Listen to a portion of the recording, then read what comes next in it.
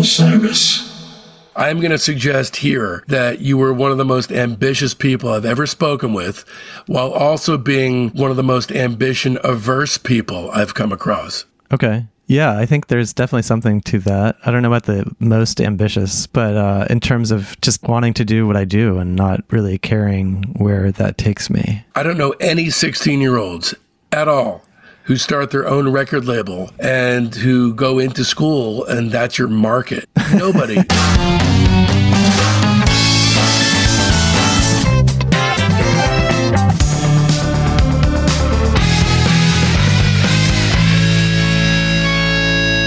Welcome to Discograffiti, the Music Obsessives podcast that gives freaks like you and me the chance to connect with a brotherhood obsessed with rating the entire discography of every single artist and band that ever mattered.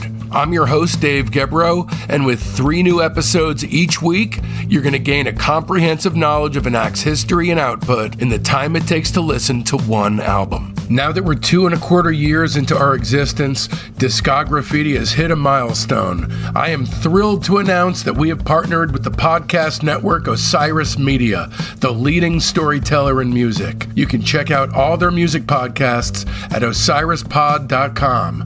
And in this episode, we'll be turning our spray cans on Unrest and Air Miami. Along with our very special guest, Mark Robinson himself, who's gone through his entire catalog, every single release he's ever had a hand in writing, performing, and or guesting on, and rated them all from 0 to 5 stars. This is part 3 of a batshit crazy 16-hour interview, which I'm calling Goodbye Unrest, Hello Air Miami, 1992 to 1995, in which we discuss tons of stuff, including a forensic track-by-track rundown of Unrest's classic final LP, Perfect Teeth, details on Mark's abandoned plans for Unrest's unmade 5th album, and my tireless interrogation of Mark Robinson on the subject of why the hell Unrest broke up right at their pinnacle. If you're a Mark Robinson superfan like me, you'll want to turn this free version off right now and opt for the ultimate director's cut of this episode. The Lieutenant cut on our Patreon features 19 minutes of essential additional material, and the ultimate director's cut on the major tier features a whopping 32 additional minutes. Both cuts feature overviews of entire releases that we had to cut for time, as well as kick-ass rock nerd repartee I hereby deem unskippable. And you can find the ultimate director's cut in our Patreon record shop for mere pennies at patreon.com/discograffiti/shop. Or just subscribe for the complete versions of all our shows. Even if you're on the fence, just head over there because it's finally free to become a basic member. Okay, first things first, you need to know just how seriously I take this craziness. Discograffiti is a music obsessive's dream come true. The guest and I explore an artist or band's entire discography in a futile but valiant attempt to reach a higher truth, which often is cleverly disguised as a nerdy compendium of star ratings and lists. The show is heavily researched, and the music is always reassessed with fresh ears. We don't just cover albums. We do a searingly honest deep dive analysis of all EPs, singles, comp tracks, relevant solo work, and sometimes even bootlegs and live stuff. Every release is slapped with an objectively accurate star rating between 0 and 5, which allows us all, the real reason we do this, the Tootsie Pop reward at the center of the rock and roll lolly, to come face to face with the true shape of an artist's overall arc. Coming up, we've got Robert Schneider rating the Strawberry Alarm Clock, an interview with Phil Manzanera from Roxy Music, Kula Shaker, the Lemon Twigs, and the 3 surviving Diedrich siblings rating everything they ever released as one of the greatest bands of all time, bar none, The Free Design. Oh, and Michelle Phillips, along with Mamas and Papas biographer Richard Campbell, rating everything they ever did. So don't miss out. Open up your listening app right now and subscribe. And away we go then! Today's guest is a man of action. At 16 years old, he set up his own label called Teen Beat to release the music his band Unrest was making, along with the super cool sounds his friends' bands were making. Over 550 fetishistically cataloged releases later, Teen Beat is still a going concern. Keep in mind, I'm not much of a sports guy, but this man's right arm, his strumming arm, is more impressive to me than any pitching legend in baseball history. There is no doubt that today's guest should ensure that shit like J-Lo did her tush, because it's brought so much joy to so very many. Not to mention the enjoyment that fucking limb brings to his taste buds every day at noon or thereabouts as he scarfs down his daily peanut butter and jelly sandwich. On a less delectable note, I've unfortunately annoyed him half to death in the weeks leading up to this summit meeting. This, the most in-depth interview I've yet done for the show, my notes amounting to a whopping 201 pages. He's revealed to me a few days ago that nobody annoys him, and that I, in fact, both annoy him and trigger him, although we've since made up, but I don't hold it against him, even though it brought me to the verge of tears at that very moment, since he is the most incredibly prolific human being whose qualitative yardstick is still in perfect working condition. He's been a musical deity to me for nigh on 3 decades, so buckle up, because here we go down a deep, deep, pop-intensive rabbit hole. Are you ready? Lads and ladies shooting Roman candles up into the ink-black nighttime sky out in the yonder reaches of Disguy Graffitiville, we have gathered here today in a collective bid to achieve maximum pop perfection. Ergo, here I sit, both proud and humbled, as I get to introduce to you a man named Mark Robinson. That's me. How's it going? It's going pretty well. You are an unflappable guy. I knew I'd get no reaction from you at all. One question before we start. I'm putting up a couple of interviews with Bob Nastanovich. During that episode, there's a reveal about Metal Machine Music. Are you okay with that being announced, that you're working on it? I need to have like a conversation with you about what that's about, because I know that the songs need to be 16 minutes and 1 second long. And that's it. I'm not sure what the other direction is. Oh, that's it. So basically, so it could be anything. It kind of can. I mean, anything from inspired by the side, and then you take it wherever you want to go. So inspired by Metal Machine Music. Okay. So inspired by the Lou Reed record. Yeah. And you know, I mean, this is the most batshit crazy thing that ever came out of the aftermath of that. But he actually, I believe, transcribed his feedback so that it was played by classical musicians.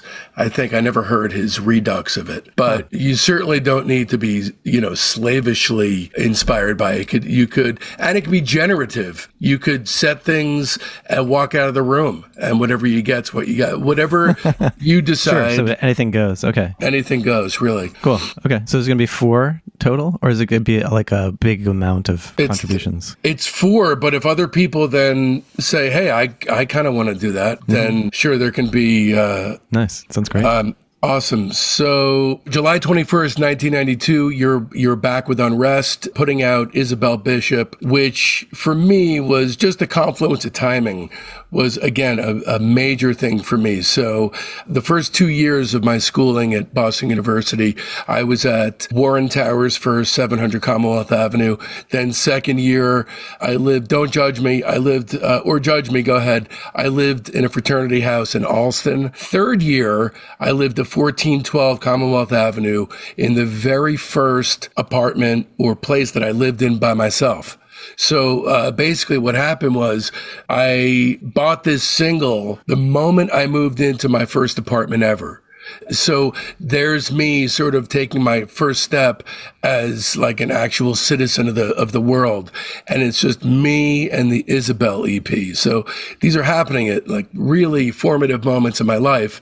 And it's also the piece of music that I most associate with one of my most precious memories of my entire life. And by the way, do you know how I celebrated my freedom from not just my parents, but in life, getting to the point where I remember my parents said, okay, bye, Dave, have a great year. And they left. And I was like, how do I celebrate being alone for the first time? How would you celebrate, or how did you celebrate being alone for the first time? Do you remember? Oh, wow. When was I alone? Maybe at the University of Wisconsin. What year was that? This is your first taste of freedom? I mean, the first place where I was living in an apartment by myself, not with other people. I don't know what I did, but what did you do? I took naked bong hits. And what is that? I took my clothes off smoking pot? And yeah, it was the best I could do it on short notice. Nice. Fun.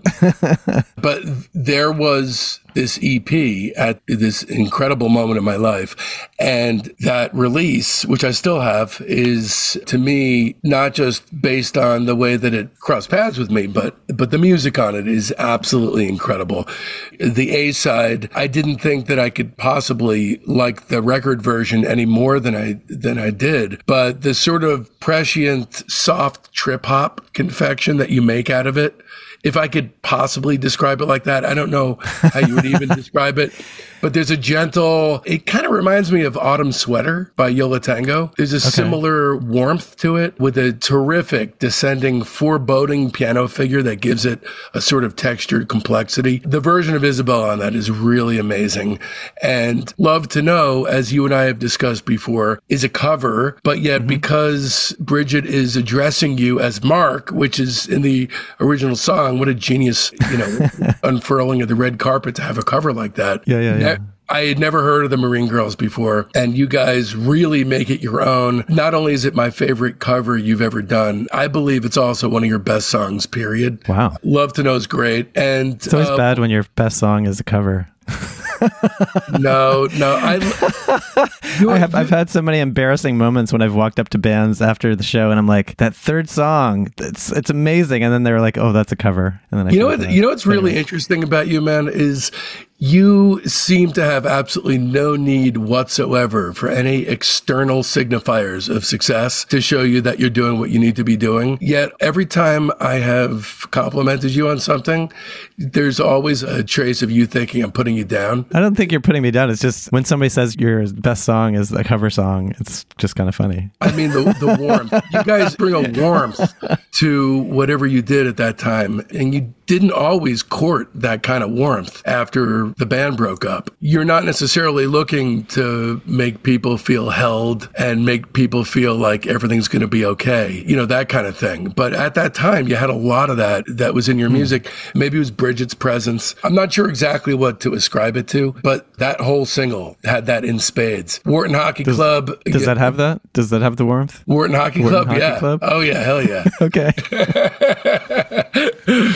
One of many reference tones at that time. What is your obsession with reference tones? I don't think I have an obsession with them. It's just, it was something that got put on the master tapes when you're in the studio, Tones on Tail. And it just seemed kind of cool to put it on the record. Is that what Tones on Tail is? Yeah, the tones are on the tail of the tape, the end. Yeah. Okay, I didn't realize that because I have in my notes here, Tones on Tail, but I really wasn't even attributing that to this. Nation Writer. Something that was written on the box. There were all kinds of different versions of this. The one I had was Isabel, and then Love to Know and Wharton Hockey Club on the B-side. I have the vinyl version. This is 5 stars. I guess I'll give it a 3.9. 3.9, wow. Yeah. I mean, I don't think it's cohesive necessarily. I mean, there's a cover on it. I do like Nation Writer a lot. I think the version of Isabel is not as good as the album version. Oh, really? So there you go. Okay. Yeah, it actually took a little while, because my feelings toward the album version were just, this is indomitable, but I really grew to love this version. So first release after Goya is a compilation, Team Beat 100, which again, I own on vinyl. It came out March 18th, 1993. The only thing that we're going to actually look at here is the Unrest tune, International Nautical Miles. I fucking love this song, especially Phil's. This was recorded, I believe, in one weekend in August 92, which coincided with your first annual Teen Beat barbecue, which I'm sure already at that early stage, you were looking forward to not being held down by these calendar anniversaries. What is it about calendar anniversaries that are a turnoff for you? I mean, I enjoyed the anniversaries that we had. We had the the Teen Beat banquets, and those were all, I don't know if they were anniversaries. It was just kind of a cool event that we held annually. What does it turn off for? Well, it just seems like the 50th anniversary of something, or the 20th anniversary. People are like, oh, you should do something for the 20th anniversary, but I just don't understand why. And I remember 4AD had a festival, and they had called the 13-year itch, and I thought that was pretty cool because it was 13, and it wasn't like a round number. I don't know why people are obsessed with round number anniversaries. That's all. People are stupid, that's why.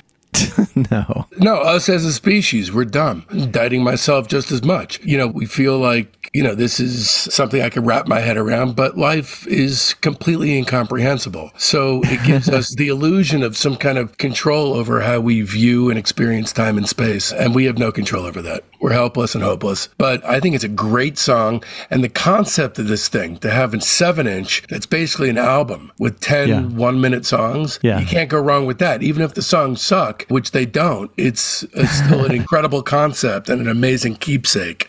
And I'm so psyched that I still own it on vinyl. I'm giving this 5 stars. And we're just rating the Unrest song. Just the song. Yeah. Give it like a 3.9 again. Too many 3.9s. This period in your career is very strongly marked by a strong compulsion to make songs that are 3.9 out of 5. All right. So then 4 months later, sorry, my math is wildly off. 3 months later, June 23rd, there's the Kath Carroll EP. You have the title track, which let's talk about that more in depth when we get to the record.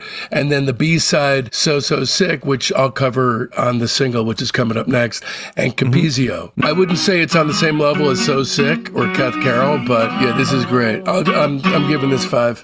Or actually, you know what? I'll give it just to texture this era a little bit more. I'll give it 4 3/4. This is for the entire single. Yeah. Okay. I'm gonna give it like I think it's 3 pretty good songs that we did, so I'm gonna give it like a 4.6. Ooh. And I know that's just because I docked you a 1/4 of a star that you're jacking up the rating. So I'll be sure to do that more often now. Mental note. What do you mean docking me? What did you docked me? 1/4 of a star for what? Yeah. Everything's been 5 stars. Now you're getting cocky because before I had. No, I'm just being blatantly honest. I know.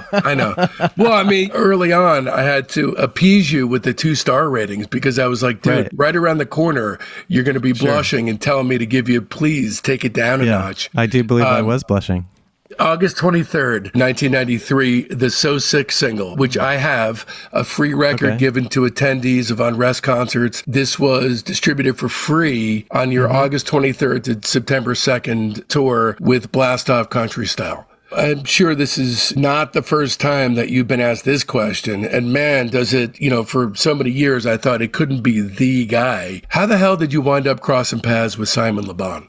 It was kind of an arbitrary thing. I think we had already booked studio time. I had this habit of booking studio time, being very independent since I was used to, operating my own label. And so Caroline is like distributing our records and manufacturing them. Even then I was like, well, Kramer, they like set that up. And then I like independently set up the session with Wharton Tears. And they were kind of like, what are you doing? Like they wanted some input on who was going to record it and things like that.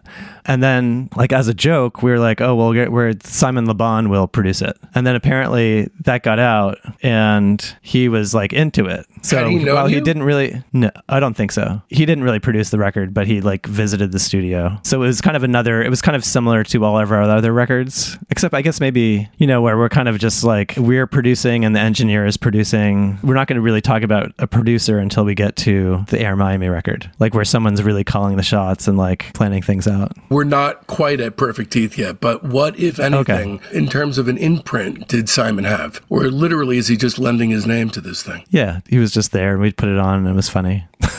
I mean, how much time did he spend in the studio with you? I think couldn't have been more than a day. Did you hit it off, or was it just like 2 ships passing in the night? Yeah, I think it was just funny that he was there more than anything. It had to have been a little bit mind-blowing. I mean, this guy is a huge fucking star. And, thank God, the music is actually really good. I don't know about you, but I'm unironically a fan of theirs. Oh, yeah, sure. Of course. It ends for me at, maybe 84, 85. I don't really get into the post 7 of the Ragged Tiger material. Yeah, no, there's some great songs. I think even recently, I think even in the 90s, there was a good hit. Yeah. Maybe even like after Big that. World or something like that.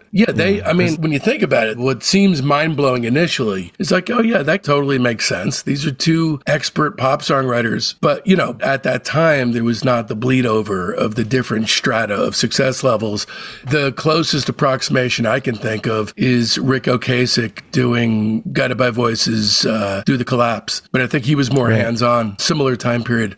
Anyway, the So Sick single is fantastic. The song itself is incredible. We'll get to the record. And the edit of Vibe Out, even the unedited version, is tremendous. Yeah. I think the drone on the long version is crucial. So the edit doesn't make sense to me because the 8-minute 54-second version is so good. Couldn't fit it on there, though. Right. Unless you pull a Todd Rundgren circa Wizard of True Star and pack it on there to where it doesn't sound Right. I actually prefer Vibe Out to Hydroplane as far as your drone material goes. I love it. 5 stars. Oh, that single. I'll give it a 4.5. Okay. You're digging this stuff. That's good for you. Digging this stuff. It is. Yeah, you're digging this material. All right. So August 2nd, 1993, you performed in Newcastle. It was a 2009 release. The Pale Saints performed before you. It was a recording made directly off the soundboard. And at the end of the concert recording is an interview with you and Bridget, which was conducted May 15th, 1992. This is terrific. Again, I don't rate live stuff, but this would also get 5 stars for me. Were I forced at gunpoint to do something like that? I would never do anything like that. Not you, some asshole in a dark alley. Are you a fan of this one? That live stuff, I can't even really remember it, to be honest. I can't remember it well enough to rate it or talk at length. I do remember playing the show. That's good enough for our purposes. Yeah. All right. So August 7th, 1993, your next record comes out, Perfect Teeth. Action! And now, an important message from Don Bowles. Dan Kapelowitz is the only candidate for District Attorney of Los Angeles who has over a decade of experience successfully defending those falsely accused of crimes. Dan Kapelowitz is the only candidate running for Los Angeles District Attorney who is dedicated to ending mass incarceration. Dan Kapelowitz is the only candidate for Los Angeles District Attorney who co-created and produced the televised freak-out public access show known as The Three Geniuses, which the LA Weekly dubbed the most intentionally psychedelic show on television. Dan Kapelowitz is the only candidate for Los Angeles District Attorney who is an accomplished photothereminist. Dan Kapelowitz is the only candidate for Los Angeles District Attorney who now has a record label with punk rock legend and all-around weirdo Don Bowles. Dan Kapelowitz is the only candidate running for Los Angeles District Attorney who was not only the features editor at Hustler magazine, but also Larry Flint's editorial point man for his First Amendment lawsuit against the military-industrial complex and the Pentagon. If you believe in liberty, justice, and the American way, vote for Dan Kapelowitz. Stick it to the man. Vote for Dan. Dan Kapelowitz. I'm Dan Kapelowitz, and I approve this message. To the day now, this is the last studio album that you have released, and we just passed the 30th anniversary of this thing. So just as a whole, I'm curious what you think about this record, because there's a lot in here that we could talk about conceptually. As far as, if we want to talk about the, we were joking around about you being Mark Icarus Robinson, but, this is the point, arguably, just from a guy who's sitting in a chair listening to your music or getting up and walking around the room and doing the exact same thing, this is a guy who's got tendencies toward noise and experimentation, who it seems externally has decided to strip that away to maybe have the audience that was starting to come to you after 10 years of kicking around to help seal the deal a little bit more. Maybe, maybe not. I don't know, but I'll be asking you momentarily. But the interesting 1-2 punch is, this is, in my mind, what you may be going through as an artist is, all right, let's remove all the potential blocks to people coming on board and being fans of ours. And then at the same time, this is it. This is the breaking point for the band. There's a lot of similarities that I see between you and Pulp, a band who's been around forever. And then finally, there's people rushing to find out about you, and you're over before you kind of started. Which is, a very intriguing style of build. There's not a lot of groups that I can point to and say, yeah, they had a similar type of ascendancy. So I don't know if you remember that time accurately as far as your interior landscape. That had to have been a heady time for you to be making the kinds of decisions as a band leader that you did. But in a general sense, how do you feel about the record looking back 30 years? I like it. I don't like it as much. I mean, it's going back to that whole thing that I keep talking about is the song selection. So I think with this one, we recorded like 22 songs or 23 songs, and only 11 of them are on the record. And I don't know if we consciously, I guess we did consciously, because we had been playing so much as a band, because it was, Phil and I for a little while, and then Bridget came on, and we did Imperial, but there's a few songs that are all of us. There are a lot of songs that are just me and Phil, and then there's a lot of songs that were just me. And then we had toured a lot for, I guess, the next year and a half before we recorded Perfect Teeth. And so this is definitely more of like a band record. And then in terms of like, I don't think there was any conscious effort of let's expand our audience by getting rid of a Firecracker style song, but Firecracker didn't come out of us as a band. Although we did do, I snuck that Food and Drink synthesizer song on there. Right. And even that's kind of fun because it's not just me. All three of us are in there. And even this awesome dude, Brent, who was the assistant engineer, was on it. I think it could have been a better record with Vibe Out on there. I think the reason that we didn't put it on there was because it was so long. But I would love to like go back and like remove 2 songs and put Vibe Out on there. Which songs? I think 6 Layer Cake has never been like my favorite. I think it was a lot. For a long time, it was called Christmas Cookie, and it was an instrumental, and we played it live all the time. And then once I like added lyrics to it, I don't know, I just wasn't loving the lyrics and the singing. And that's interesting because the second side always seemed to me like it wasn't as good as the first side. But I always loved 6 Layer Cake. To me, it was the stuff around 6 Layer Cake. With all due respect to Phil, I just don't believe that West Coast Love Affair belongs on the record. And Stylized Ampersand and Breather, I felt like you had other stuff that could have trumped that material. I love this record. That's just a quibble. Go ahead. Yeah, I would take Breather off too, I think. I liked it conceptually. I like the idea. It's like, Phil, you just do a drum solo for 5 minutes and then we're just going to play around you. So I don't want to know quite yet. I don't want to talk about the breakup of the band yet, but I do want to ask if at that time the interpersonal relationships between you, Phil, and Bridget were coming to a head, if you weren't getting along as well. I never knew why you broke up unless it was just a general sense of restlessness. I think we were totally getting along fine. Yeah. Okay. Looks like I'm going to have to dig with a lot more. Well, you said you wanted to talk about that later. Yeah. Let's talk about it later. All right, so let's talk about the music. Angel, I'll Walk You Home. Always loved that song so much. Might take that one off too. Really? Really? I just feel like my vocal performance is not great. I don't know. It could be better. I really like that. Bridget's great. Yeah, she is. So Bridget, she plays such an interesting role in the history of the band because she wasn't in it for most of its existence. And then she joins the band. What's the first recording with her on it? It was the Kutch Pellet single, TV28. She was on the Real Enemy song. So then she joins the band, and the character of the band totally changes. To me, anyway. You may feel differently, but that very much turns into a sort of different band, different feel, different priorities. And it really brings a sense of cohesion to the band as well, which is not necessarily something, correct me if I'm wrong, that you were even interested in achieving, because it seems like some of the wonderful points of the band in general is that there was a desire to stay away from cohesion. But she brought it, whether or not on purpose, and then all of a sudden it was over. But there's a definite cohesion to this record, potentially way more so than you'd ever envisioned for not just Unrest, but any of your projects, because you're a guy whose tastes are all over the map. And this is an album that does one thing and does it very well. Is it just one? But no, I agree with you. I think just going back to the amount of touring we were doing and becoming a band really is reflected on here, just playing that much with everyone.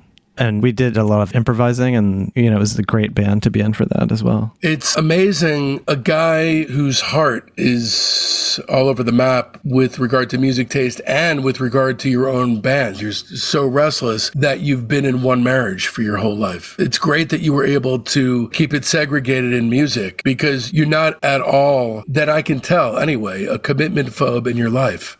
But yet, when it comes to bands, your desires and your needs and what gets you off with music is so varied that it's asking a lot to pin you down in one spot, right? Or am I getting this totally wrong? I'm not sure what you mean. The marriage, the one long marriage, is that Unrest, or what do you mean? No, your marriage. Oh.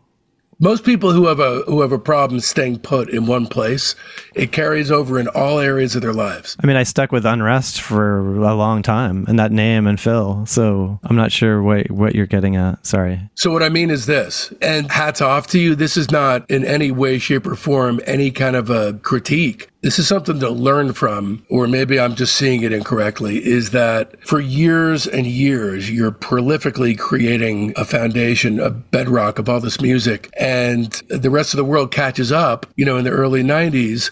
And, there's a huge drum roll as far as, people catching on to what you're doing and more fans. And just at the point at which maybe it wasn't as across the board as being able to write your own ticket or anything, but you had people kind of hanging on what you were going to do next. And you could have done anything. You could have totally sold out. You could have done what everyone was hoping for or expecting. And, within a couple years, you did a record with all locked grooves in between the songs. This is a person who, even if we weren't on the phone, I'd be like, that is just incredible. And that guy obviously knows the kind of life he wants to live. And so anything that happens along the way isn't going to knock him off track, because that's what he knows what he wants. If we look at the whole discography, or disco graffiti, if you will. Yeah, I'm just doing what I want the whole time. Yeah. And I don't think Perfect Teeth, it's like this big drum roll, but I don't know, was it? Like, this record was released on Reprise Warner Brothers, the WIA distribution system. So it was like a major label record in, I think, most of the world. I don't think it made a dent on the spreadsheets of those companies. There was no giant success coming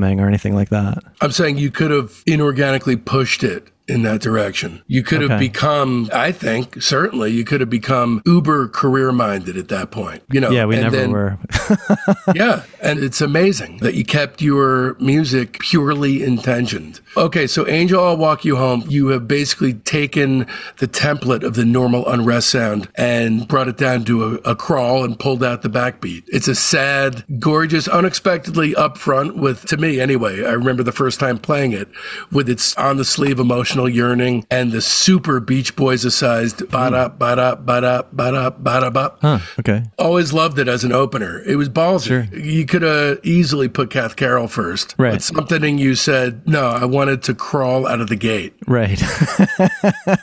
Which is really unexpected. Cool. Yeah. Right. Yeah. Hi, I'm Dave Gebrow. I threw my career as a licensed hearing instrument specialist in the trash, sold my house, and moved to the East Coast with my wife and 4-year-old son in order to focus on making the ultimate podcast for music obsessives thrive. Now I need your help. Although Discograffiti is rated in the top 2% of all podcasts globally, the economics of this thing are tricky. Becoming a member of Discograffiti's Patreon gives you access to over 100 more exclusive episodes. And moving forward now, every Sunday for only $5 a month as a private first class, you get our new weekly show by and for Discograffiti's Patreon family, the Discograffiti Soldiers of Sound podcast. It'll be hosted by Rudy Fishman, and given his sociopathic tendencies, I'm sure it'll have a lunatic's take over the asylum edge to it. If all you want to do is show some love, there's now finally a $1 tier. Don't miss out. Become a recruit and get your personalized backstage pass for $1. And for the cheapskates, homeless people, and all the bums sponging off mom and dad, don't care, just join. It's now completely free to join as a basic member,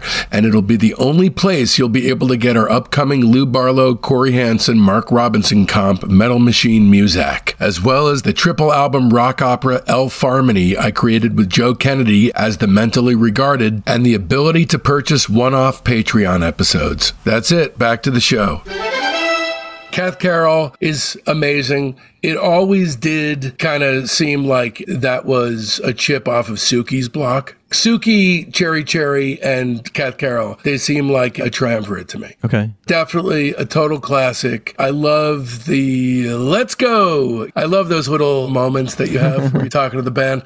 Reed McFarland, who's the admin of the Teen Beat Forever group, asks or says, I'd love to know more about where and why Mark built the lyrics for Perfect Teeth on Kath Carroll's England Made Me, like the lyric Angel, I'll Walk You Home, and generally more about his obsession and relationship with her, especially since it's so fruitful. I think, as we mentioned with Grenadine and probably earlier, I would just kind of always be borrowing interesting lines from certain people. I think the Kath Carroll thing almost came out of more of the Winona Ryder song in terms of like, let's make a celebrity song. But I thought this one was funny because no one, at least in the United States, had ever heard of Kath Carroll. Yeah. So I thought it was funny to make like a tribute song to someone that no one had ever known, or like didn't know very well in the United States anyway.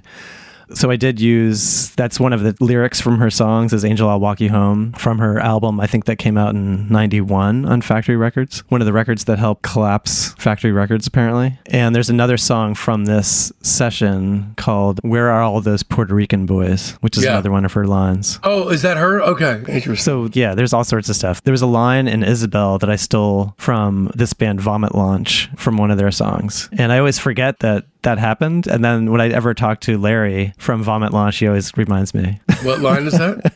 Admiration is still swelling. They had a song called Swelling Admiration. Nice. And that was my play on that. Yeah. But it fit into the song perfectly too. So Sick is an amazing song. What I love about that one is there's a melancholic streak that flits through that song. It's always there, but yet it's, again, that distillation of absolute perfect pop. It could be my favorite song on the record. Somehow very wistful and poppy at the same time. And you get that drony breakdown in the middle. And so I feel like it's kind of you able to get all the various parts of the Unrest sound jammed into one sort of greatest hits medley of stylings. Yeah, I mean, I can remember, because there's certain chords you were comparing Kath Carroll to Suki, and I think there is like some certain chords that I kind of came up with or created, at least for myself. And I think those do share chords. And then with this one, I do remember, like, I think there's a song or two on like Malcolm X Park. So there's certain like, octave chords that I'm playing on this one. But yeah, no, it was a lot of fun to play. We played that live a lot. It's probably one of my favorites on the record too. I think I actually prefer the So Sick though. That could have been cool to be on the album. Yeah. Is that the one with the So Sick? Yeah, well that was from the box set. So when we did the box set, we had this computer read all the titles before each song. Yeah. Kath Carroll. Yeah. Like a speak and spell. Exactly. So Light Command, another pop classic, all in a row, this time with Bridget on the mic. I love her dissonant harmonies in the chorus and the incredibly beat happening-esque thing that happens whenever she hums a tune. There's a really incredible, warm, sort of arts and craftsy thing that happens that is tremendously inspiring. It always brings it for me in that direction, no matter what else is going on around her. Also, what a weird, despondent, lengthy close to the song. I never really remembered that it kind of drifts to the left into the ether as it finishes. Now, do you remember the impetus behind 2 minutes of pop genius crashing headlong into an unnerving 2-minute creep out of a coda? I mean, I think it's similar to, as we discussed with Imperial, the coda had been born with Unrest. The Imperial has a coda. I Do Believe You're Blushing. Even June kind of has one, maybe. Well, June's like a day in the life. It's kind of like the two jammed into one. Yeah. So I think we were just having fun with that, using our improvising skills and kind of jamming at the end of songs. Yeah. But not just jamming, creating a whole new section. Yeah, sure. And then Food and Drink Synthesizer, it's worthy to talk about this because it doesn't feel like, and never did feel like, a standalone like Firecracker or Champion Nines or Sugar Shack. This feels like you're, in a sense, punching the clock on desires that you've backseated. So this feels like an interstitial and not a main feature, like doesn't feel like its own song. If I am left with a vibe from this, it's this stuff's still really important to us. We're just not really giving it much screen time. Yeah, I mean, again, we're just kind of doing interesting stuff. I mean, with stuff that's interesting to us. Yeah. Is it like Champion Nines? I don't know. Maybe it's more like Firecracker. I just mean a standalone. I don't mean comparing it musically. Yeah. Sure. Yeah, I mean, there's not as much stuff as I like that on this record. I mean, there could have been maybe side 2 could have been like all hydroplane. Yeah. That would have been pretty cool. Yeah. And we're still doing like silly stuff like the Capizio Bowler could have been on like Malcolm X Park or something like that. Tell me about Simon Le Bon's footwear. I can't remember. Well, that's what the song's inspired by, right? I had these bowling shoes that were made by Capizio, which is the dance shoe company. Soon It Is Going to Rain. I've always loved this. It's an epic ballad over 7 minutes long, and it always felt like an ending to me. It's weird. You know, oddly, I always felt like the record ended with Soon It Is Going to Rain, like it was an EP that had some bonus songs on the second side. I could sense as a fan back then that something was changing by the time I flipped the tape. It's a bizarre first side because it starts and ends pretty mopily for a band that had been kicking around without a lot of people, or certainly not nearly as many people as currently were listening to you. And you sound bummed. I don't know if you were, but I have found my way back home. I am on my way back home. You know, if I wanted to read into that, it could be like, you guys have lost your way because people are actually paying attention. No, of course I got it wrong. No, I mean, has absolutely nothing. I never wrote a song about the band or about the band's arc or anything like that. How is that supposed to help me today? Right. And I think in terms of like tone, if I ever wrote a song with kind of black keys, if you will, like darker sounds, it just kind of became more serious. And if I wrote a song with, more white keys or more poppy sounding, the lyrics kind of reflect that in general. I think that's my guess. You don't struggle with depression at all, do you? No, I don't think so. Reason I ask is I would ask you, so what really was going on for you back then? But I think it was just probably whatever was going on for you in 92 or 91. You were just making music, playing songs. Yeah. It's a great album side. I mean, I feel like side 1 tells a more cohesive tale than sides 1 and 2 together. Mm-hmm. And then side 2, Makeout Club, I've always loved. By the way, was there ever a sequencing attempt that ended the record with Soon It Is Going to Rain? It was somewhat deliberate to put it at the end of side 1 because, although it could have been at the end of side 2, I suppose, but it was deliberate to let the tape run out because I think we had done that on Custom Carnal, Blaxploitation. I think it is the closing track, Black Power Dynamo. As we were playing the song, the tape ran out, I think, but it sounded so cool. At some point, we recorded something and the tape had run out, and it sounded really cool the way it sounds like somebody's like choking on the machine is like choking or something, and it's kind of making these cool noises. So we just kept playing that song until the tape ran out. Kind of like I Want You, She's So Heavy, the way that ends. What is your outlook on Breather XOXO? I think the lyrics could have been better. It could have been, maybe it would have been a better instrumental, not into the vocals that much, but I love like Phil's drumming and I think it sounds cool. Yeah, Phil's on fire on this record. Phil's really, really good. This one and West Coast Love Affair, I never really connected with these two in a row. And the album kind of, for me, it really slows down on the second side, which I think is fair to say because I've given the last 100 releases of yours 5 stars. So, yeah, Phil's sensibility seems like a separate and different sensibility than yours in a way that, like, for example, maybe it's Reno. It sounds like if you called that Unrest, it would be fair enough, even though it's different. But I feel like Phil's stuff had a separate, I'm not even talking about quality wise, it's just different. And then we talked about 6 Layer Cake, and Stylized Ampersand is, I feel, a really off-putting closer. I don't dislike the song, but it just seems like a totally random choice to end the record. Mm-hmm. I don't know. I'm not sure how we sequenced it. I think it was kind of like, I think usually what you did was these are the best songs and these are the ones we're putting on the record and we're just going to figure out how to arrange them. Vibe Out was one of the best, but it didn't fit on there. Did we do it as a band? I believe so. Yeah, probably. So, I mean, I was always kind of strong-arming people probably a little bit, or I had probably had more of a voice in the room, but I think we did it as a group. I think that's pretty fair for you to have a loud voice. Just in general with this record, I'm starting to see around this time the visual designer come out in an auditory way. So I'm starting to hear a clean, straight line simplicity. I'm not using the word simplicity in a pejorative sense, but there's a cleanliness to it that at the time I think caught me a little bit off guard, because it is, although similar to, it is different enough from Imperial that as a fan, you're thinking he's taken a left turn here. There's a clarification of intent, but also a change. You never seemed to me to be so transparent and unarmed,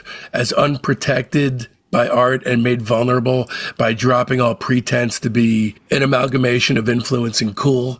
You know, it wasn't just about, I like all this kind of stuff, so I'll just put it together.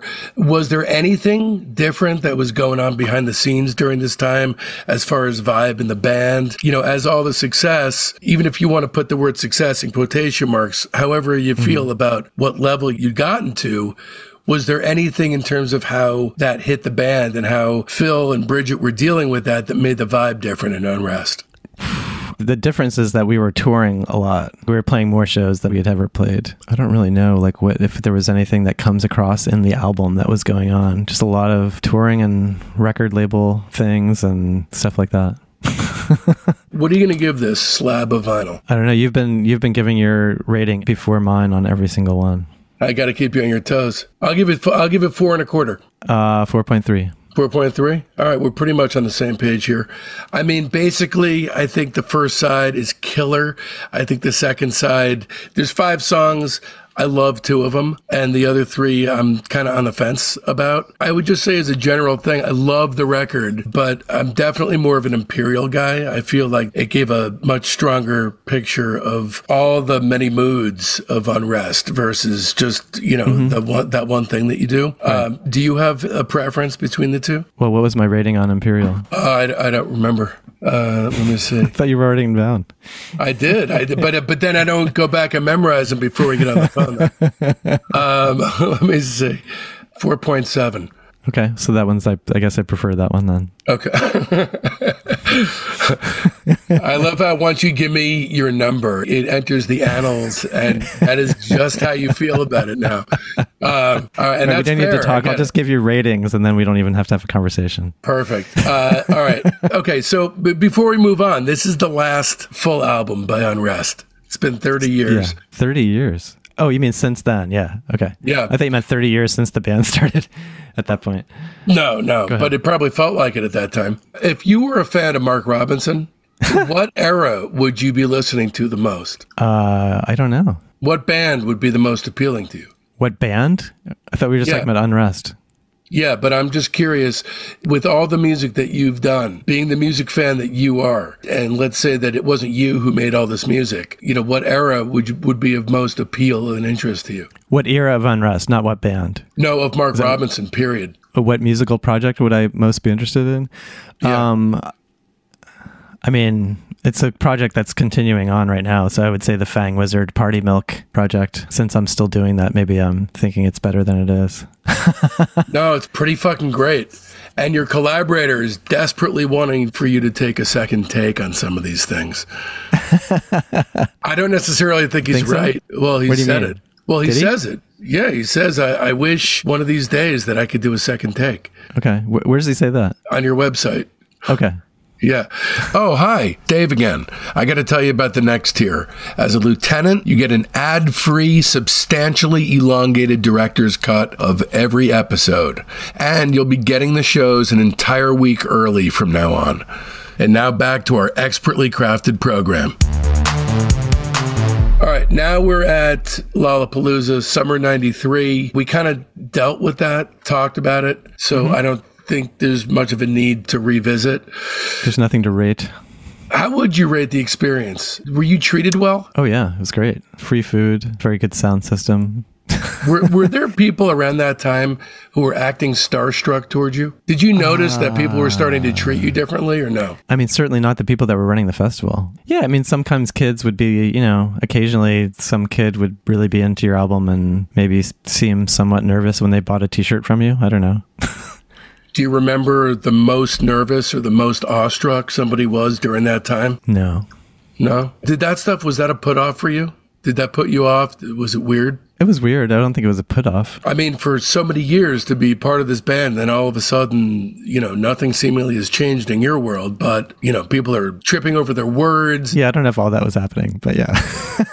Really? I mean, there had to have been fans who were talking. Probably, yeah. I don't know. There had to have been. All right. So after the Don't Forget the Halo release, there is the final Unrest release, which, to be honest with you, I didn't know it was even something that existed before we did this show. I never knew about it, but Animal Park, the 7-inch, which came out on February 23rd, 1994, features 3 songs. 2 of them are unique to this. One's a remix. You have Afternoon Train, which obviously is the link to Air Miami because that's on Me, Me, Me. And then Hey, Hey, Halifax. And on the flip, a remix of Light Command, which sounds exactly the same to me. I don't know if, maybe a little sonically brighter, but I can't really tell much of a difference. Oh, does it say remix? Yeah, it does. I don't know what the difference is. I haven't listened to it in a while. Hey Hey Halifax is a outtake from the Perfect Teeth sessions. Perhaps one that could have been the firecracker of Perfect Teeth had we decided to include it. Agreed. Yeah. It's great. It's a really beautiful, intensive strummer, instrumental, like you said. And then Afternoon Train. Now tell me, Air Miami was a thing at this point, right? I mean, were you? No. It wasn't. Okay. This is an Unrest song. I mean, it's a Bridget song. Very interesting, this version, as compared to the Air Miami one. It's really spare and a really pretty version that ultimately sounds more like an Air Miami demo than it does a fleshed out Unrest song, which, by the way, nothing wrong with that. I really like this single. But in my desperation to read into everything you've ever done for the purposes of this podcast, as much as I love it, because I give this single 4 2/3 stars, there's a general feeling of despondency, dispiritedness, really good, but there's a feeling of this being afterthoughty, probably more in retrospect, looking back at the end of the band. Did you know that this is going to be the last release? No. Okay. So the end of the band came quickly and suddenly then, I would imagine, if you didn't know this was it. Yeah, I can't remember. What date is this? This is February 23rd, 94 is when it comes out. Okay. Yeah, I think we were on tour and we had just been touring so much and we just kind of, it's hard to stay in the van full of the same people for the long time. And I think at the same time I was thinking Unrest has been around for essentially 12 years at that point, and it seems like we were like the Rolling Stones, and so I should do something different. All right, so it wasn't really much to it. What do you give this Slab of Wax? It's hard because Light Command is, obviously already been released, so that's like kind of negative points, I think. I mean, the cover gets like a 10 on the scale of 0 to 5. I'll give it like a 4.2. I mean, I love the Afternoon Train song. That's awesome. It really is. I love Hey Hey Halifax too. So all this stuff, I told you about my theory with regard to you guys being like the American version of Pulp. Such a long climb to success and then a quick breakup. So is it really you just deciding, hey, we've been doing this for a while, let's try something different? Is it really as simple as that? You woke up one day, let's try something different? I think so, pretty much, yeah. I mean, in retrospect, maybe not a great decision because, I think that was our job at that point. Yeah, kind of.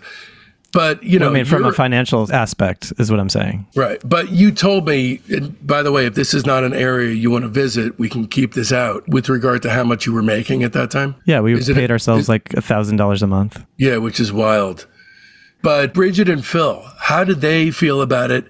Did you find out later that they felt differently than how they were letting you on? And then most importantly, you broke up the band, but then it was you and Bridget. Did Phil not want to play music anymore? Was it something about Phil where you just didn't want to play with Phil anymore? I don't really remember exactly, but it was kind of just like, we need to get off this train and do something else. Get off, I don't know what it was. I don't think it was about Phil necessarily. I think Phil had been substitute teaching before we kind of became full-time band people. That's what he started doing after as well. Substitute teaching or teaching in general? Well, I think it was maybe substitute teaching before the band and then full-time teaching after that. Was his heart in teaching or was his heart in music at that time? Poof, I don't know. Are you still you really have the hardest close? Questions? So many hard questions. No, this is a huge turning point in your life and your career. frankly, one of the things that makes you an endlessly interesting musician is the decisions you made over the course of 94 to 96. Okay. From an external point of view, as a fan, seeing the kinds of decisions you were making were very heartening and very inspiring to me. Cool. But the reasons behind them, I have zero clue and I don't know if you know. Maybe you were just doing what felt right. Do you? Right. I don't think I know. I think it was just like, there was also this weird culture in DC of breaking bands up. Bands would be together for like a year or two and then just break up. And we, some reason in my head, thought that we were kind of like dinosaurs in that way. Which is amazing because the rest of the universe thought you were a brand new band. Well, sure. Right. So that was a layer of weirdness on top of everything else, is that no one was going through what you were going through. Yeah. I mean, yeah. It was probably just like, let's try something different. It's kind of fun to do new things and new band names, etc. Unrest also kind of sounded like a hardcore band name. Yeah, it does. Which is kind of why it was chosen, to be honest. Well, it was at least appropriate for custom carnal blaxploitation. In terms of the band name being an appropriate match for what you were producing. Because it's so like all over the place? No, because that's probably your most punk adjacent record hardest. As a whole. Yeah. Is it punk? I feel like it's more like metal or something like that. Yeah. It's less pop minded and a lot more hard. Yeah. Look, in my wrap up, I kind of mentioned this, but I don't think we've actually gone here yet. I'm going to suggest here that you were one of the most ambitious people I've ever spoken with, while also being one of the most ambition averse people I've come across. Interesting dichotomy.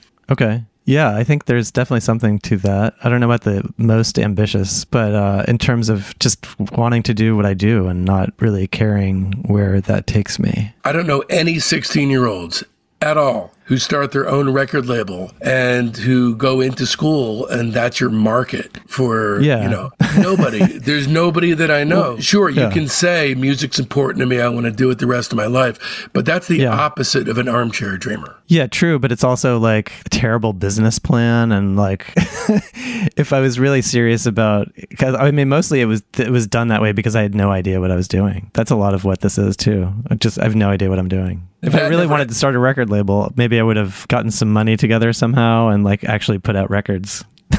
I mean, I did do that eventually. But you did. I mean, you got money from all your friends, right? Yeah. Didn't they put like $3-4 in? And yes. I mean, but that totaled like $25 or something. But yeah. Yeah, but still. I mean, because I don't know about you, but when I was in my teens, I just felt like whatever I was thinking and doing, that everyone felt that way. The ego of a teenager. And then you look back and you're like, oh, shit. Yeah, no, that was just me. And so you have all these bands, the Thirsty Boys, Eggs, all these other bands who kind of started with you. And you probably were thinking like, just as this is the only one thing I want to do with my life, I'm sure this is the only thing that these people want to do too.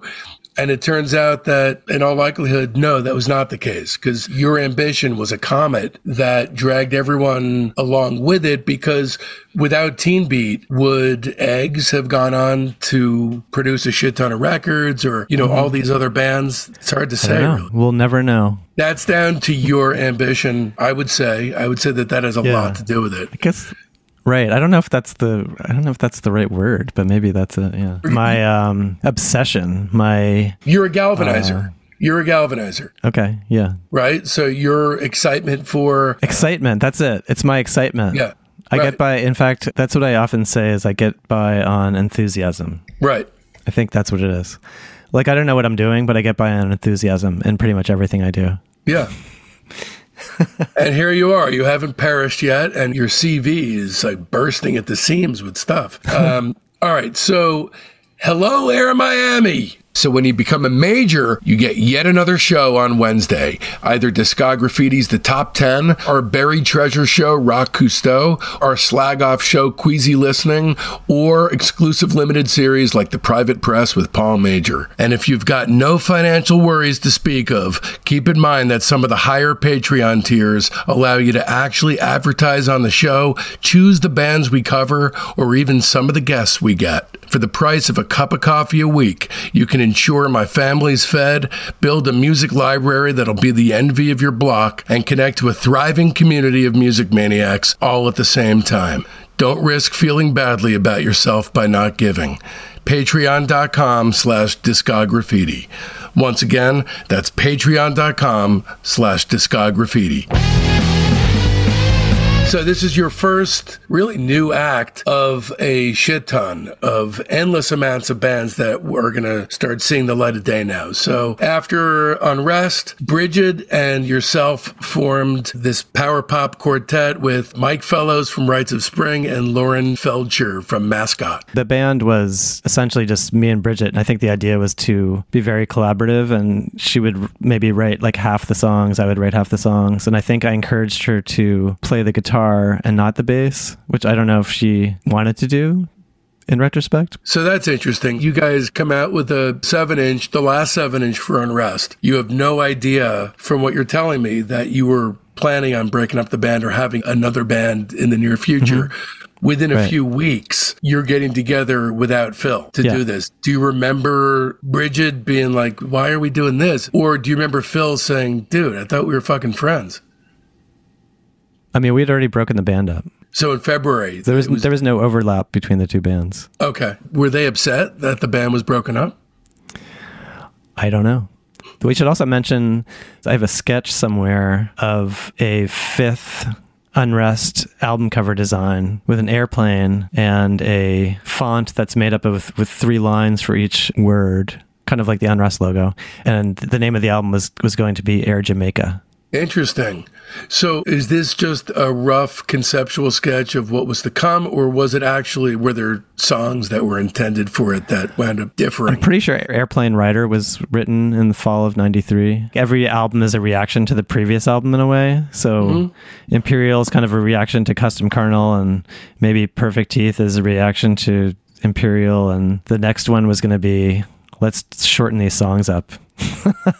You know, these songs are kind of going on. We're going to get rid of those codas, and we're just going to be very snappy and efficient. Yeah. So that was, I think it was originally intended to be like an Unrest record. Okay. In my head. Yeah. More than anything else. I don't think we ever played those songs. I love the reactive tendency from Perfect Teeth to Me, Me, Me, because fuck, is that record tight. It's so tight. I like Soon It Is Going to Rain, and I like all the sprawling stuff on Perfect Teeth, but your reactive knee-jerk was right on target, I think. It just produced something really amazing. Then we have the debut Air Miami release, November 8th, 1994, which was a very fucked up time in my life. I did not know about this 7-inch when it came out. Airplane Rider with stop sign on the flip. There's a less mechanized feel to this. Air Miami seems very concerned with being spot on in the pocket. And this has an Unrest style looseness to it. And it feels like a swap. Like the last Unrest song was an Air Miami song, just as the first released Air Miami song sounds like a classic Unrest track. It kind of was an Unrest song. I mean, we didn't play it, but it was written in there. It's a great single, man. Stop sign, more drum machine forward, so a little bit more mechanized, but still lower budget. So it's again, or at least what it sounds like lower budget. So it's again slightly more what I would expect from a homemade style 1991 era Unrest record. I believe that this release is a total masterpiece. I love it. It's a hard 5. Yeah, I like it. 4.5. 4.5? Maybe lower. Okay. Maybe 4.4. No, that's good. 4.4 and a half? I don't know. Okay. Then March 21st, 1995, you by yourself hopped on to the Stephen Merritt project, the Sixths, Wasps' Nests, and did Puerto Rico Way. Again, N/A, because it's not your song, and then I rated it. But you know what it reminds me of is the slew of endless Woody Allen movies where the star is quite obviously doing an impression of Woody Allen. Sure. Jesse Eisenberg, and you know. Yeah, it's interesting you say that. You do a great Stephen Merritt. I'll give this song 4 1/3. Am I impersonating him that much? It feels like you're going for a Stephen Merritt impression. Yeah. Wow. Okay. Because I was told before I went in the studio that it had to be sung a very particular way, and that I couldn't change it in any way.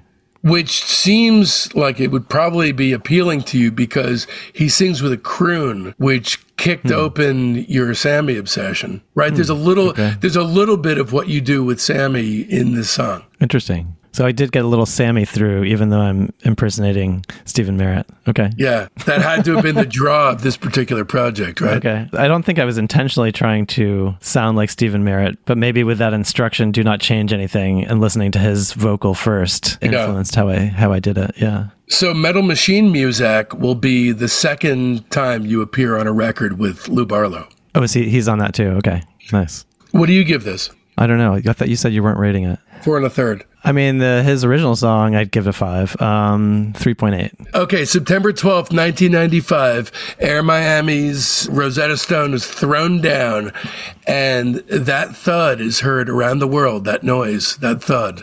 You're ruffling your brow. What's the thud? Is this me? The thud of your wares as an Air Miami noisemaker. I love the energy on Air Miami. I remember at the time being relieved that you guys were picking up the BPMs after Perfect Teeth. As much as I love that one, my life was a pretty heady place to be at the time, and I personally needed a lift after everything I'd gone through. So I appreciate you picking up the pace specifically for me. So for me, this record felt like an elegy to a completed time. I think mainly because I had moved on in my own life, left college, all this shit had happened to me. It felt like a valedictory run by a band that I'd had an extremely close relationship with for years.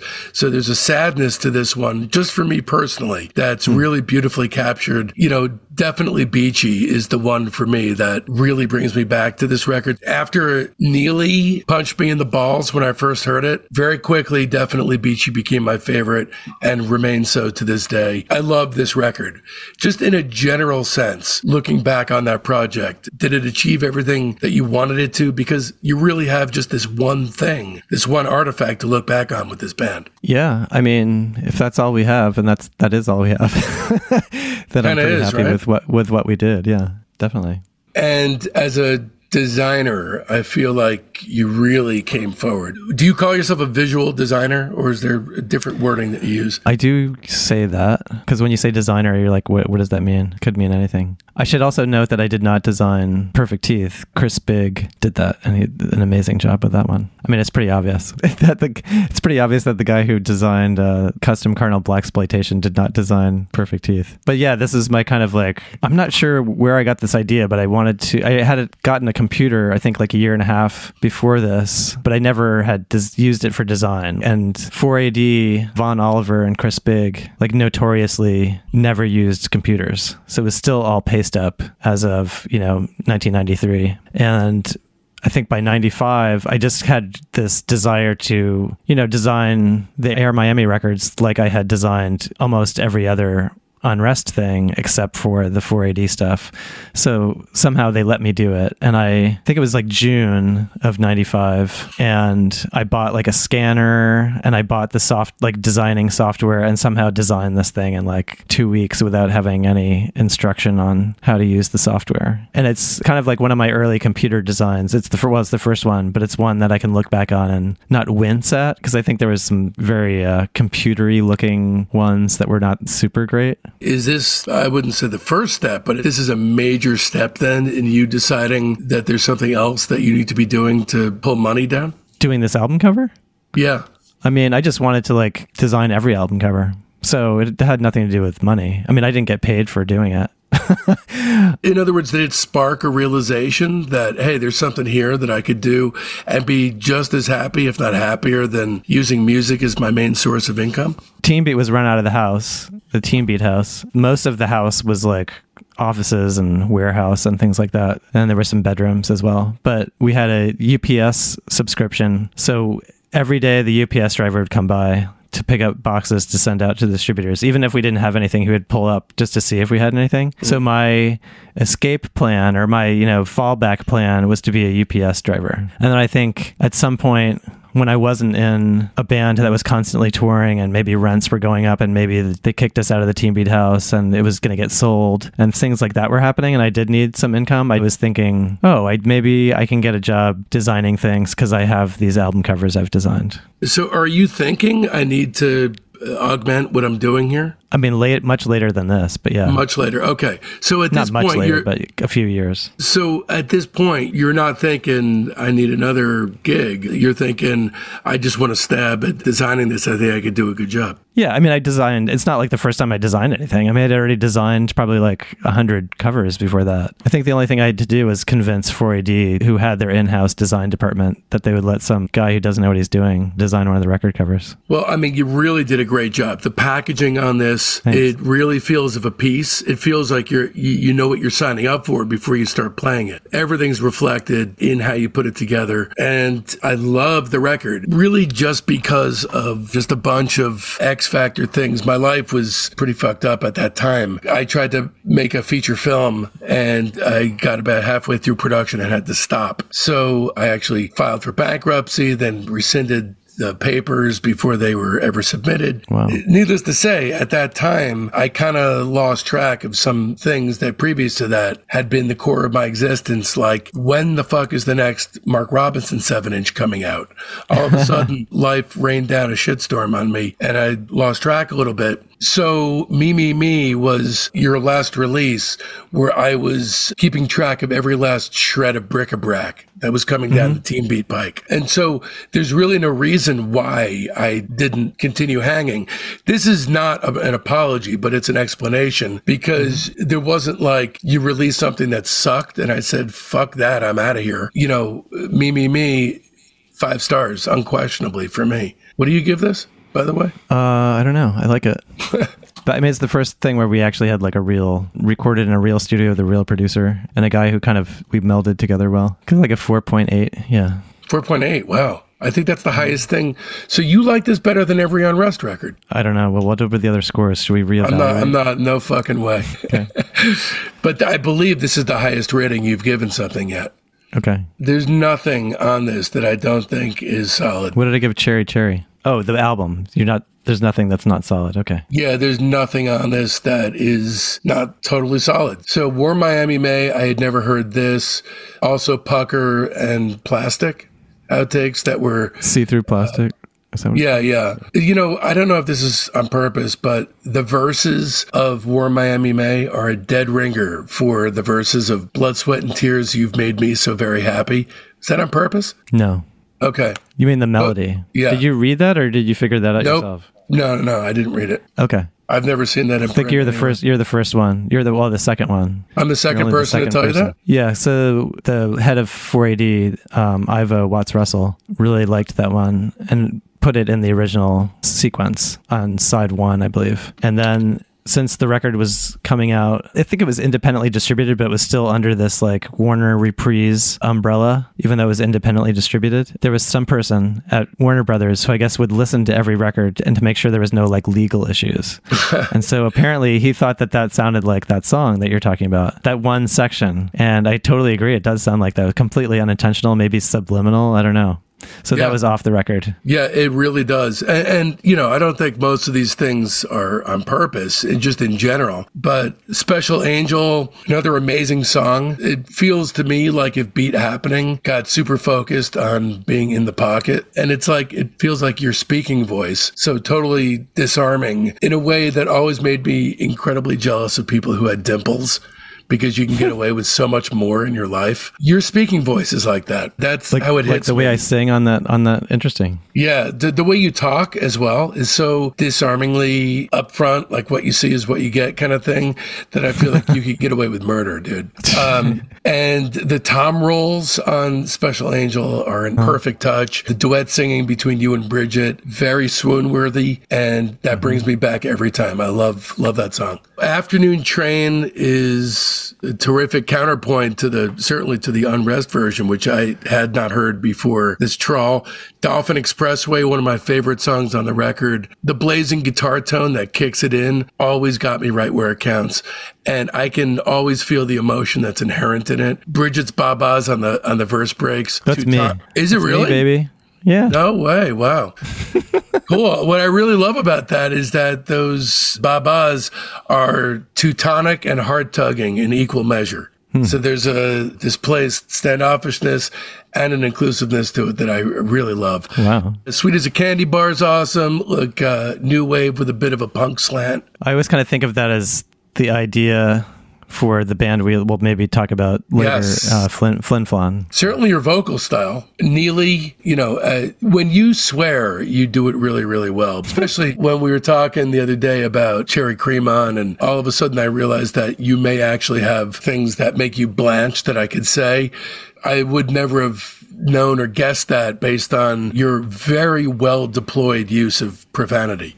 Some people, when they swear in song, they totally cannot pull it off, and it sounds like they're trying to reach the back row or inorganically produce some kind of reaction. The usage of profanity in Neely is so perfect. It's perfect. Like I said, initially, it was my favorite on the record, and your strum style on Neely is exactly what drew me to you initially. It's also like a textbook version of it, too. That inassailable strumming hand. I love Neely. Did you skip over You Sweet Little Heartbreaker? I did. Okay, Not because I don't like it. I actually like it a lot. Okay. I don't know. I'm just trying to be cognizant of your time. Oh, sure. No, I was just wondering because you keep talking about how my fast strumming arm, and with that one, my arm could not keep up. Oh, was so it we too actually fast had for you? we actually had to, I had to sit in the control room and we had to keep tracking because I could only play it for like 20 to 30 seconds at a time because it was so fast. Yeah, everything straight through to the end of the record is just amazing. Bubble Shield's great. I do think the stuff that you left off actually was, wound up, I think, being a good decision. See-Through Plastic is another outtake that was later included. And again, I think the most important thing about the record, or its most steadfast feature, is that really super bright energy field. And I feel like the stuff that you kept off would have violated that.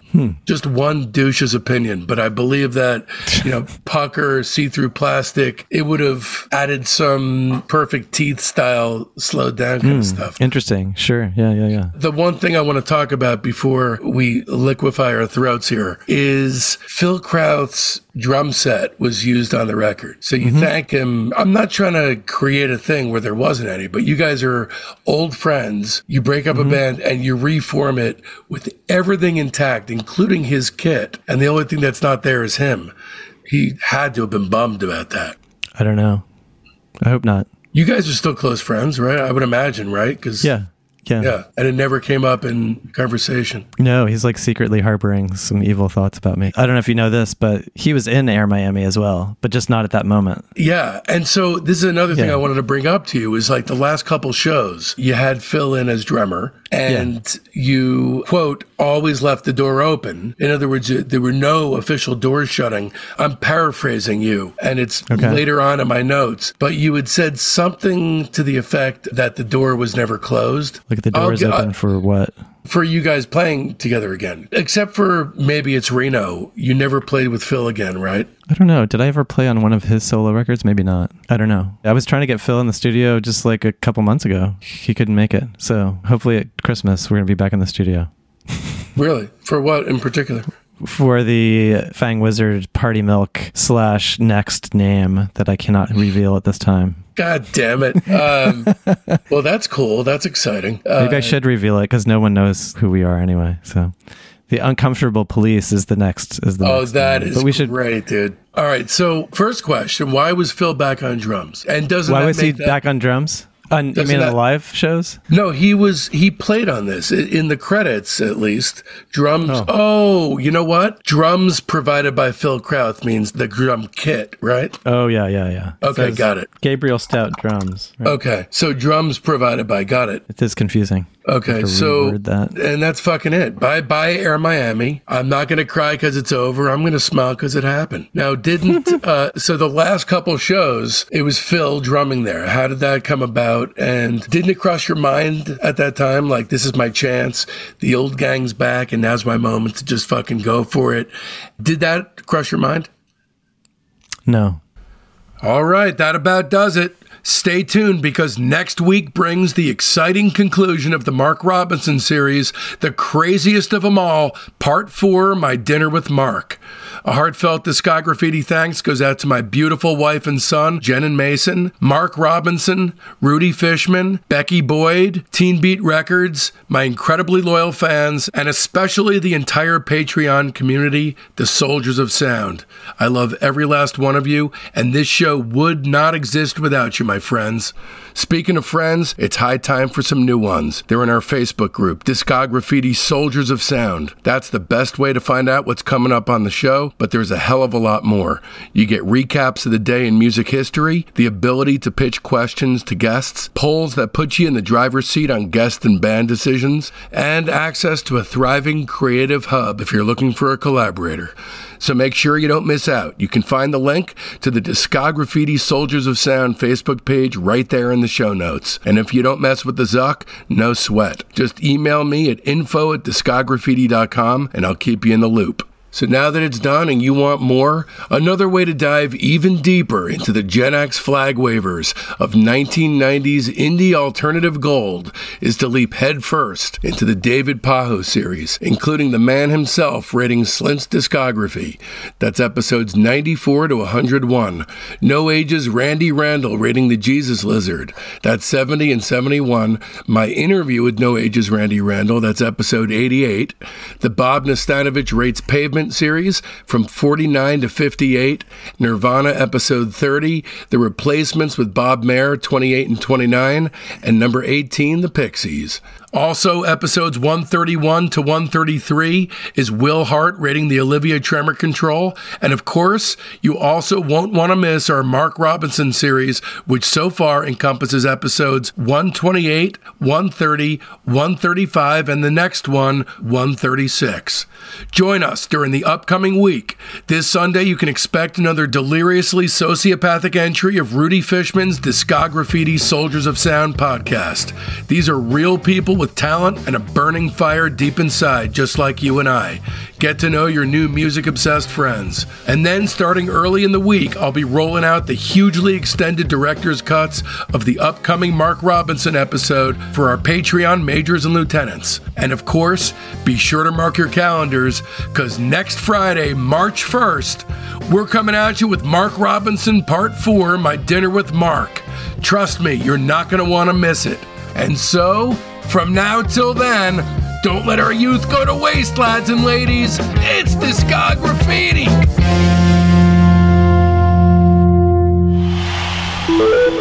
Osiris.